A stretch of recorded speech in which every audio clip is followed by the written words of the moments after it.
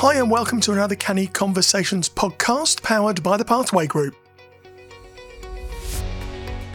My name's Mark Wakely and I'm one of the people who bring you these podcasts each week.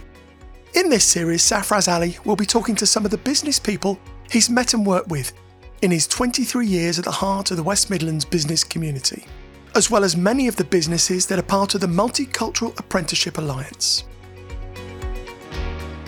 This week, Safaraz is in conversation with Lucy Hunte, the National Programme Manager for Apprenticeships at NHS England.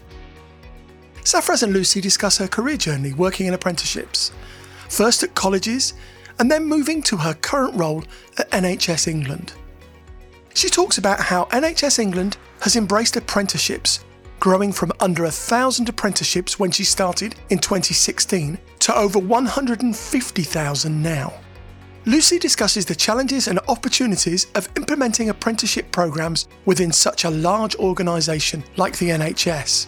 They talk about increasing apprenticeship uptake across the NHS trusts, utilising the apprenticeship levy, developing health and specific apprenticeship standards, ensuring quality provision, and some of the challenges around maths and English requirements. They also talk about Lucy's passion for bringing back the Business Administration Apprenticeship Standard. Lucy also shares advice for the government and the apprenticeship sector more broadly. She advocates for consistency, simplicity, and putting learners first when developing policies and standards. So let's join the conversation. Hello, welcome to another Canny Conversations podcast. We're at Series 5, and today is a very, very special day because we have one of my role models, a champion for the sector, somebody who's supported us from day one, somebody who's there, somebody who I look up to and I respect and admire, and I'm getting starstruck already, and I've already said that to this lady, so there's a clue there. It is the one and only Lucy Hunte. Lucy, thank you so much for coming today. Thank you for having me. My very first podcast, and you're too kind with your comments, but very much appreciated. Thank you so much, much appreciated. So it is absolutely genuine. You are a champion. You are recognised as a champion within the apprenticeship sector. And you have the burden of being somebody who's a go-to person within the sector. You are the voice of reason. You are the voice for many within the sector. And if I may say so, your interest is the interest of the sector as a whole. It's not self-interest in any way, shape or form. It's not about growing a particular organisation or anything like that. It is for betterment of people, for social mobility in its truest form, and it's about encouraging growth, encouraging people, and getting the best out of people. So, yeah, you're very, very unique in terms of the role that you have, very unique in terms of yourself, and you've positioned yourself where there is only one Lucy Hunte within that sector. And so thank you for that. So for the audience, if you can, just tell us a little about some of the roles and the responsibilities that you currently have. So we start off with a little bit of introduction from yourself, please. Okay, so I am National Programme Manager for Apprenticeships at NHS England. That was formerly Health Education England. I've been in the role for around 7 years now. But prior to that, I first dipped my toe into the apprenticeship world in FE College. Have to give a shout out to Omar Khan. He basically had been my manager at Video Arts, a management training company. We'd been there for a long time. I got made redundant on maternity leave, but that's a different story. And he sent me an email and he was like, come and work for me. I'm at Lewisham College and, it's about apprenticeships. And I didn't have a clue what apprenticeships were. I didn't know, about modern apprenticeships. I'd heard of MVQs. And it sounded too good to be true because back in the day when I first started, they were fully funded programs. So he was like, the sales targets are really low, but it's free. You're going to have people eating out of your hand. And that was my first kind of dip into the world of apprenticeships. But I absolutely loved it. And it was, from the very start about bettering people and helping people progress in their careers. Even though I worked for Lewisham College, I managed to tie up all of the schools in Barking and Dagenham, which is where I live, in terms of the teaching assistant apprenticeship. And again, I just basically got a mailing list, contacted them all, had meetings, and they were like, this is too good to be true. We can get our employees a qualification, upskill them in maths and English if we need to, and it can be fully funded. So, it was a game changer. From there, Lewisham merged with Southwark College, and unfortunately we got a very poor Ofsted, which had a real impact on terms of our business, which was a shame because we were on the cusp of doing some really great things with some really big employers. But then I got headhunted to go to Havering College, which was much closer to home. So it was kind of came at a really great time. I got to start my own team there. And again, I increased their apprenticeship income from 400% to 400% in the first year. So yeah, just a natural thing for me from my sales background, but then moving into kind of education, it just felt seamless and I excelled at it and I've really enjoyed it. And then when I was at Havering College, I worked with my local trust, which is BHRUT in Romford, and I set up the very first clinical apprenticeship programs in London in the NHS. The lady there that worked there at the time was Jenny Stone, who I since poached to come and work in my team. But basically, she said she saw the job at HEE and said, you've done this for us. Why don't you do it for all the trusts in London? So I applied and I got the job. And yeah, haven't looked back. I worked in London for 2 years before I was promoted to national. And yeah, we've been instrumental in making sure that apprenticeships are embedded in the NHS. When I started in 2016, we had under 1,000 apprentices, and now we've got over 150,000. And that's from level 2 all the way up to level 7. And, the best part of the job is when I actually get to meet the apprentices and see the life-changing things that are happening to them through these opportunities. Absolutely. Thank you for that, Lucy. Much appreciated. That was a whistle tour of your career up to date, but there's also a lot of other things as well that we can bring into it as well. So firstly, in terms of the number of apprenticeships, 150,000, NHS England is no doubt one of the largest providers of apprenticeship programs within the country. It's fully embraced apprenticeships in terms of its delivery. Talk to us about these 150,000. What's the makeup of that? What does that look like? And how does it work in such a large, esteemed, respected organisation? So, 150,000 sounds like a huge amount, but compared to the entire workforce, which is 1.3 million, it's still a small percentage. So we've still got a lot of work to do. It hasn't been without its challenges. When I first started, going around to trusts to tell them about the levy and that it wasn't optional and that they would be paying into this account. We had some challenging conversations in the early days, primarily because, I could understand it, but CEOs thought, well, this is money that's going to be taken away from frontline services. But we got over that and we actually said, embrace the positives. This is the first time that you've got a ring-fenced pot of money to spend on staff development. And that's attracting new recruits, but also upskilling the workforce. And yeah, once we got that message out, I think it's really, really grown.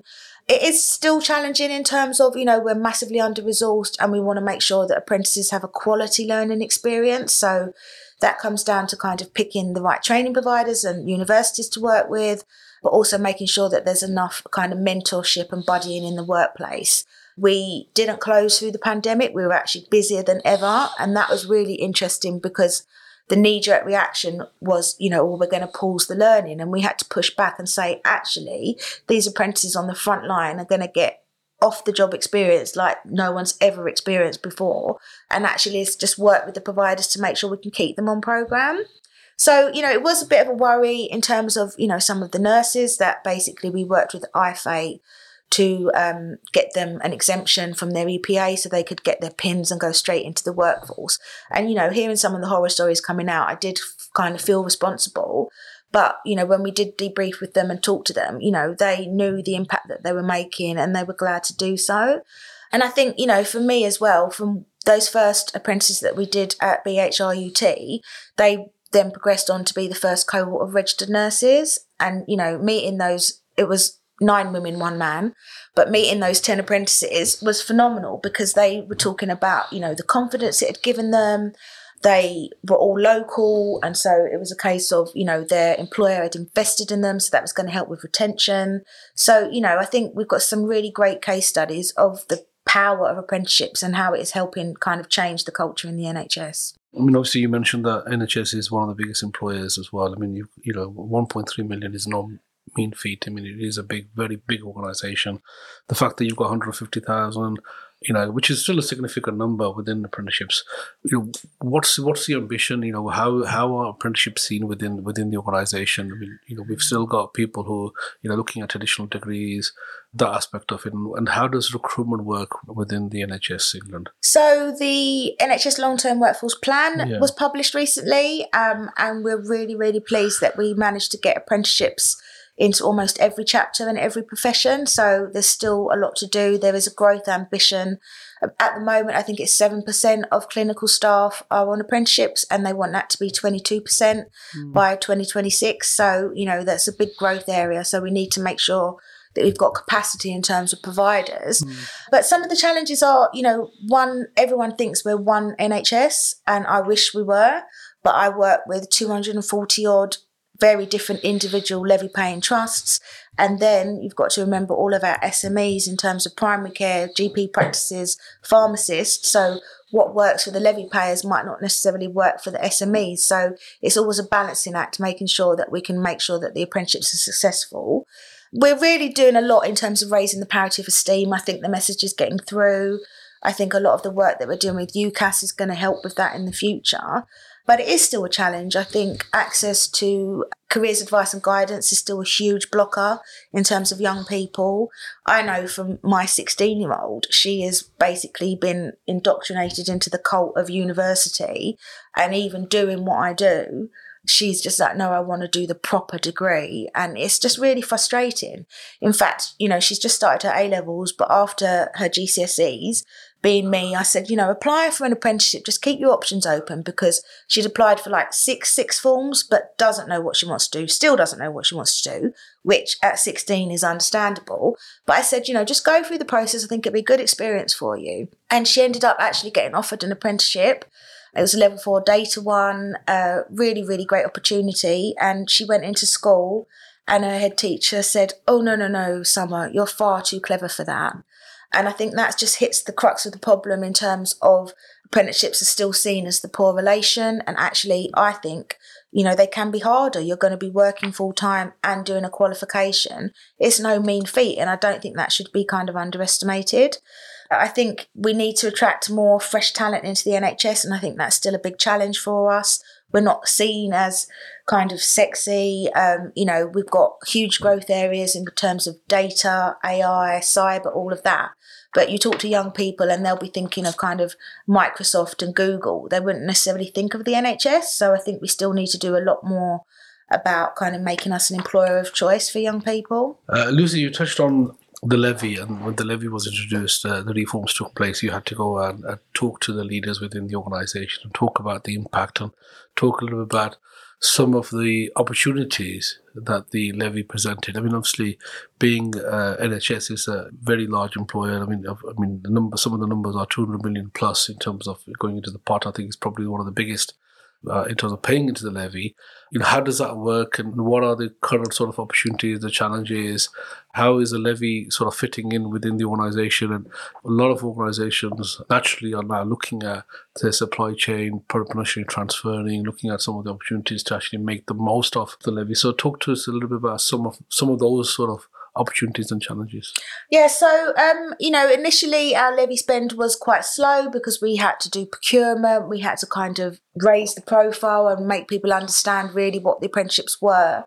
But now we're on track potentially to be overcommitted on our levy next financial year because, it's really growing. I think still, we do support primary care in terms of levy transfers. We have got the ambulance services, for example, London Ambulance in particular. They've exceeded their levy pot every year since the start, and they receive transfers in from other sectors in terms of like corporate social responsibility. So that's really good that people want to support the NHS in terms of achieving their apprenticeship numbers. We hear a lot in the press about all these millions of unspent levy, but I don't think that's the case. Certainly within the NHS, we do profile the spend and support with levy transfers as well into kind of primary care and into social care as well.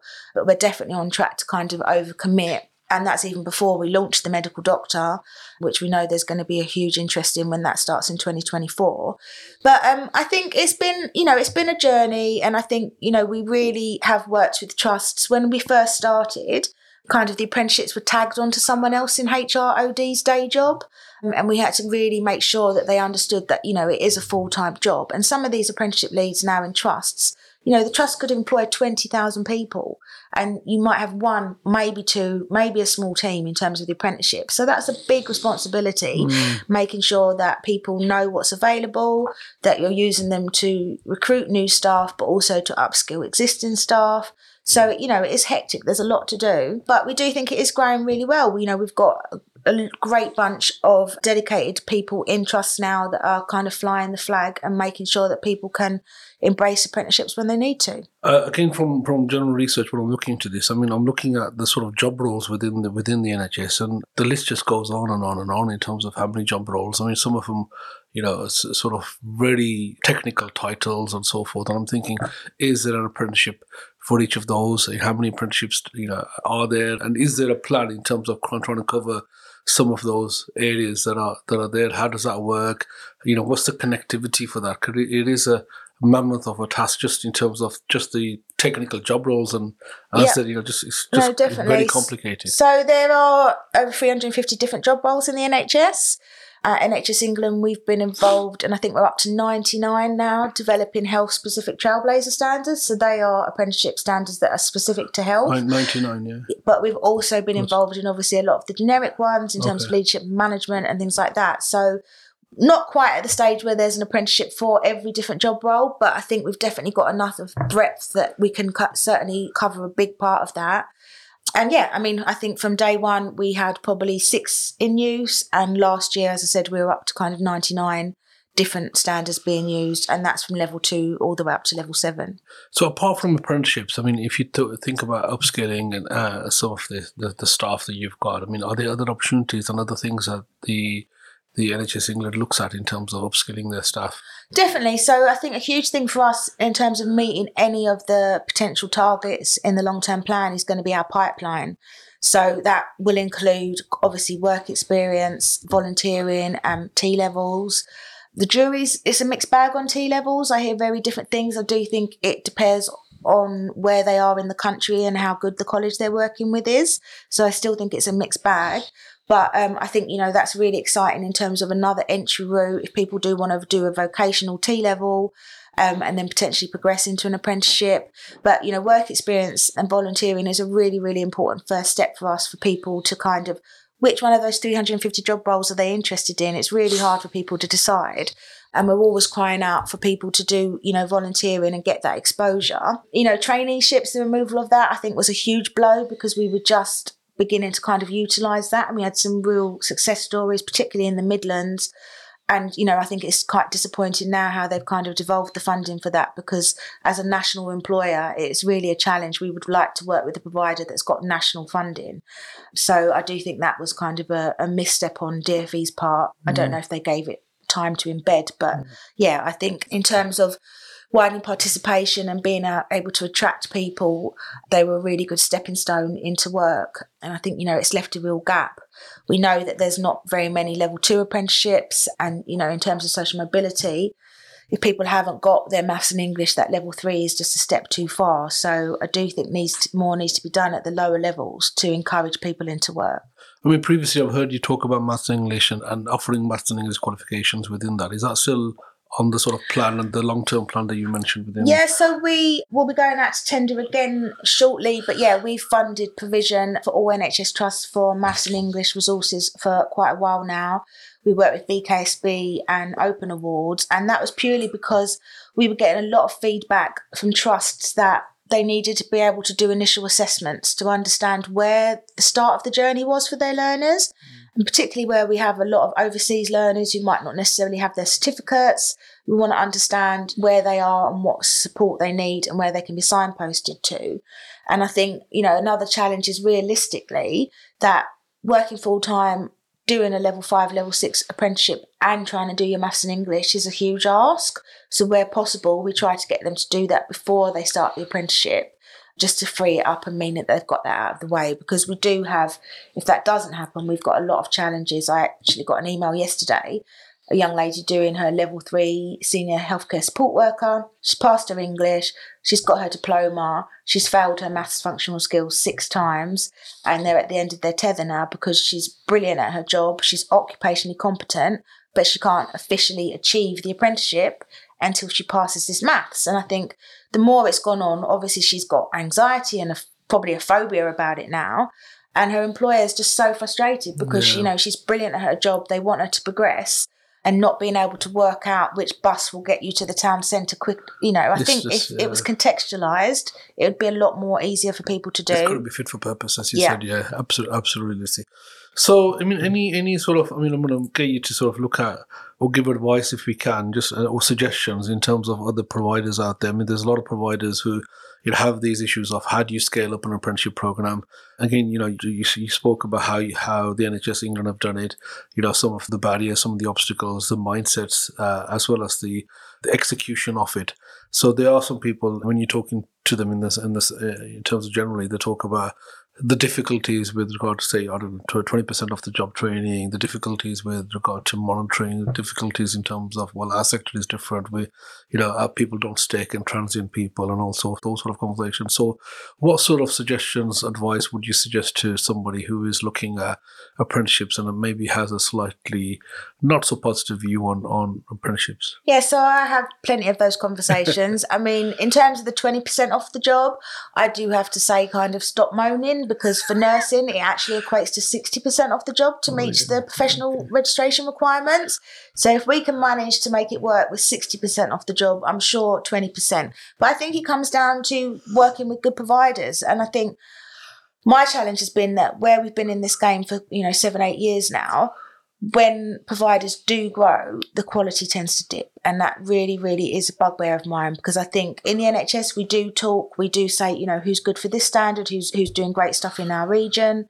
And I do think that sometimes providers just say yes, yes, yes, when they haven't got the capacity. And I would, my message would be, I'd much rather you say no, but we can do it in 3 months when we make sure we're fully resourced, rather than say yes and kind of overpromise and underdeliver. And that happens a lot in the NHS. And, NHS England do have to intervene. There are some unscrupulous providers, but there are also a lot of really, really dedicated providers working in very challenging times, in a cost of living crisis. Getting access to the specialist staff that we need for some of our programs is a real challenge as well. And realistically, we try to support people that are, coming up to retirement and maybe want to do a bit of assessing to give back. But realistically, you're a nurse, you've been on your feet for 40 years. Do you really want to go back to assessing? So it is a challenge. And, we do find that providers, staff get poached because there is such high demand, and we can understand that. But I just think it is a real concern in the sector that obviously people need to have decent salaries to survive. And I mean, with all of the kind of providers that have gone under recently, it's been a real challenge for us, because we were working with a lot of those and then having to find homes for the new apprentices. It really just damages the apprenticeship brand. And I actually met with this team in DfE that I didn't even know existed. So it's their provider exit team. Okay. So suddenly we've become very good friends because of what's been happening this year. And they said, what can we do to avoid this? And I just, I think about the consequences of your actions. If you're a provider that had a traineeship contract, that had a HGV contract, that had AEB, and suddenly they're all withdrawn, I don't understand what they think is going to happen. Of course, people are going to go to the wall. So, it's a really difficult time at the moment. And I think we should be doing as much as we can to kind of support providers, and recognising that, a lot of them do deliver really good quality. And it's just very challenging at the moment. I mean, one of the other things that you've been absolutely sort of fighting the cause of is the business administration conversation. I mean, wherever I've seen you good self, you've always, rightly so, taken up the mantle of that particular qualification. So talk to us about some of the background. What is the issue, and where are we now with regard to business admin? So I am really, really passionate about this, and this goes back to my college days, because when I was at the college, we would have people on the framework, on the level 2 framework, in practically every department in the college. And these were young people that just really needed that foot in the door, and many of them have gone on to huge, bigger and better things because of that stepping stone. And I think since the removal, particularly in the NHS, we've not been able to do a lot of that widening participation work that we like to do. I know from working with the Trailblazer Chair, they're a local authority and they used to employ their care leavers every year on the framework, and they've not been able to do that. I just think, to be honest, I'm never going to stop going on about it. I think it's a travesty. If it's truly an employer-led system, then they should listen to the biggest employer in the country. I've got over 100 different employers of all sizes from all sectors involved at the moment, and they're really, really passionate. And I think we know that maths and English attainment is a huge issue in this country. And yes, we've got a level 3 business admin standard, but it's not entry level. And a lot of the roles in the NHS are entry level. And if you haven't got your maths and English, then the level 3 is just that step too far. And, for me as well, I do volunteer with the Careers and Enterprise Company. So I work with schools in my local borough. So it's Barking and Dagenham, one of the most deprived boroughs. And I'd really like DFE, the Institute, to come out and meet the kids in those schools, because already in year 7, they're being predicted that they're not going to get their maths and English. So what do you do when they're 11, 12? Consign them to the scrap heap because they're not going to be able to pass or get a 5 or above or whatever it is these days in maths and English? It's tragic. When I actually meet these young people, they've got so much that they want to give and actually are being consigned to the scrap heap at year 7 because they're already on a trajectory where they're not going to pass. It was funny because we went to an event in Barking and Dagenham when my daughter got her GCSEs. So that was a whole different, it's the numbers thing, and she just got herself so stressed out. So we picked up the results and she's crying her eyes out. And I'm like, can I see? Is this good? Is this bad? And she got 9s, 8s and 2 7s, and she was crying about the 7s. And, I think that's appalling, because since when is an A not outstanding? Now we've got the A star, A star, star. But in my day, an A was phenomenal. But it was an eye-opener for her when the local mayor said that they were celebrating a record 53% achievement of C or above in the borough. And she looked at me and then she was like, but then that means, Mum, 48% didn't achieve? And she was like, I was like, yeah, this is what I'm talking about. And I think that was an eye-opener for her, because as tough as it had been, she thought that, people would pass. But actually, in our borough, 48% didn't achieve a C or above. So what's going to happen to them? They're going to be stuck in college, retaking until they're too old to be funded. But if there's a level 2 apprenticeship, potentially if vocational learning is more the right path for them, they could get into work and get a foot in the door and progress. Absolutely. Thank you for sharing that. In terms of, again, the business administration qualification, it is, as you said, social mobility from a perspective. It is one of the go-to stablemate or qualifications. Why is this such an issue in terms of not bringing that on board? Obviously people talk about customer service being there, but it's not the same thing being customer service. It's not the same, and we really had challenges in the NHS because a lot of our admin functions are back office. So there's not patient-facing, they're not people-facing. So, you can kind of spin it for internal customers, but then when they get to EPA, it's been really challenging. I don't know what the blockers are. We're still going. We've got support from Ruth, formerly at Sainsbury's. She's been phenomenal. Rob Watts from LabCorp, he's been amazing. They've got a huge kind of trailblazer experience. And even they are seeing that this standard is being treated differently to any other standard that they've been involved in. I think keep moving the goalposts. I don't care about being controversial anymore, because it's been 6 years of my life and it's frustrating, because I know that if we could get this approved, that there would be huge numbers on it. And I think maybe that could be part of the problem, is that if the forecasts about the levy already being overspent potentially, is that it would be a big volume standard. But I don't know. I wish we could have transparency. If they said that was the case, then I wouldn't accept it, but at least we'd know what we're dealing with, because if it's an employer-led system, I've got 100 very passionate employers who all want this standard to be developed. Yeah, no, I understand that. As I said, if you know the reasons behind it, at least you've got some element of coming up with some solutions or some ideas. This way, it's just a stalemate. It's just like, You can't seem to get any further. No, so the latest is that the level 3 is very overdue to be updating, and we are pleading with IFATE to let us look at the level 2 in conjunction with the level 3. So previously, when the level 3 was developed, the previous chair, he believed that the level 2 was going to follow, and then that was blocked. But as it stands, some of the pushback and feedback we've had is that there's too much overlap between a potential level 2 and a level 3. But if we look at the two standards in tandem, then we can hopefully eliminate that and make sure that the level 2 is a stepping stone for them to progress into the level 3. Okay. I mean, Lucy, at the beginning, we spoke about sort of a bit of a description about NHS England, and you mentioned all of these trusts that you're working with, and then also the SMEs, all the sort of supply chain that you have. Let's touch a little bit about that, because obviously to get representation, to get understanding, to get strategic alliances, partnerships, get everybody on the same page, that's not sometimes can be a very difficult task. It is a difficult task. Mm-hmm. Talk to us a little bit about some of the good practices out there, some of the best practice. How do all these trusts get together, and how does that work? So that's a really good question, because when I first started in London, I just naively assumed that all the trusts would be connected, they'd all be talking to each other, they'd be sharing best practice.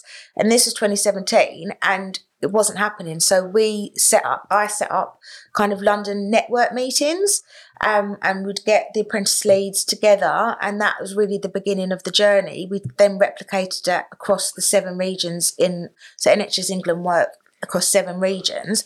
So we then had dedicated relationship managers in each of the 7 regions who were kind of that operational support, but would make sure that trusts got together. I mean, this is going back, but when I first started, they were having huge issues with a provider that's no more.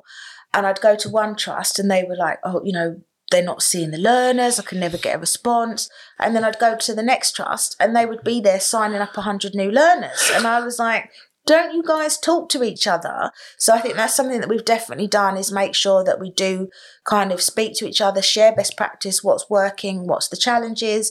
As I said before, we do share feedback about providers. So, there's nowhere to hide. If a provider is kind of over-promising and under-delivering, then we know about it. And I think as well, we've had huge challenges in terms of Ofsted, and potentially when people are taken off the register, because we do have such big numbers, it's a really difficult place to try and find them new homes and new providers to pick them up. And I think that's one of the positives that we have in being that intermediary in NHS England, is that we can kind of harness the buying power. I would imagine it's much more challenging for smaller organisations that don't have that when things do go wrong. I'm going to change tack a little bit. Not too much, but still on the same topic, and then we'll go a little bit further in terms of your career journey, which I want to delve into. In terms of this new team that the DFE have created in terms of exit, and you have said it's been a tough, turbulent time for the sector, for independent training providers, for colleges. I mean, you touched on it right at the beginning. Colleges have not had it easy as well. So people talk about independent training providers, but colleges have had it tough. There has been a fair amount of mergers within the sector, and a lot of college names that 10 years ago that we used to sort of love and remember and talk about, they're all gone. And you've got new super colleges now, and you've got super institutions and so forth. And then again, you've said the larger an organisation goes, sometimes they lose touch with some of what made them great and what distinguished them. And then this sector, the year that we've just gone through, the changes and very quick sort of turbulent changes in terms of traineeships, in terms of the AEB, some of the other stuff that's gone out there, creates a fairly volatile environment. And then when you're there, building a supply chain, you're looking and planning consistency, you've got a long-term plan that you're working towards. And with the resources, and I know you touched on it, sometimes, maybe a small team, but with the resources, the brand that you've got, you're seeing that. What advice would you give to government, DFE, or what advice would you give to people who potentially are looking at this skills and employability sector? It's so important for us all to get it right. And what thoughts do you have in terms of why are we in this place that we're in? So there's a lot there. Sorry. So advice for DFE and the powers that be is stop tinkering. I think there's a lot of rumours and rumblings this week about their plans in terms of potentially Treasury want to stop funding for the level 7 senior leader. They're potentially talking about putting age limits in for degree apprenticeships and, additional barriers. We don't need any more barriers. The system is difficult enough as it is to navigate. I think the NHS are lucky that they've got NHS England helping them kind of navigate the technical education landscape, because it is very complicated. It's not straightforward. And I think, on the whole, the levy has been a positive thing for us. Yes, there's been a decline in the number of apprenticeships for young people, and I think that is a challenge, but I think there's also a direct correlation between the lack of entry-level apprenticeship standards that maybe they could look at. But, the announcement around the new A-level qualification and the removal of, we don't need all of that. If you're a parent, are you going to be putting your child onto a T-level now, knowing that they're going to be potentially going in the next 10 years? It's just, we don't need the confusion. We want it simplified. In the NHS, we do work predominantly with independent training providers because we have found that they are a lot more flexible. I do think colleges on the whole, and my background is colleges, they are missing a trick, because often the NHS would be the biggest employer in whatever region that they're in, but they don't have that same flexibility that ITPs offer. And also, I just think they do have their own challenges, and we know kind of recruiting staff, retaining staff in either is a massive challenge. But ITPs, I think it's a lot harder because they haven't got the estates and the overheads and all of that infrastructure that colleges do. So, if they do lose a contract in an ITP, then that's jobs straight away, isn't it? And I think that's something that government need to understand, that people aren't in this to make huge amounts of money. People are in this to help better people's lives, and they need to make sure it's funded more, robustly, and that it's not such a precarious place to be. Absolutely. I mean, talking about bettering people's lives, I mean, again, another thing that I would say.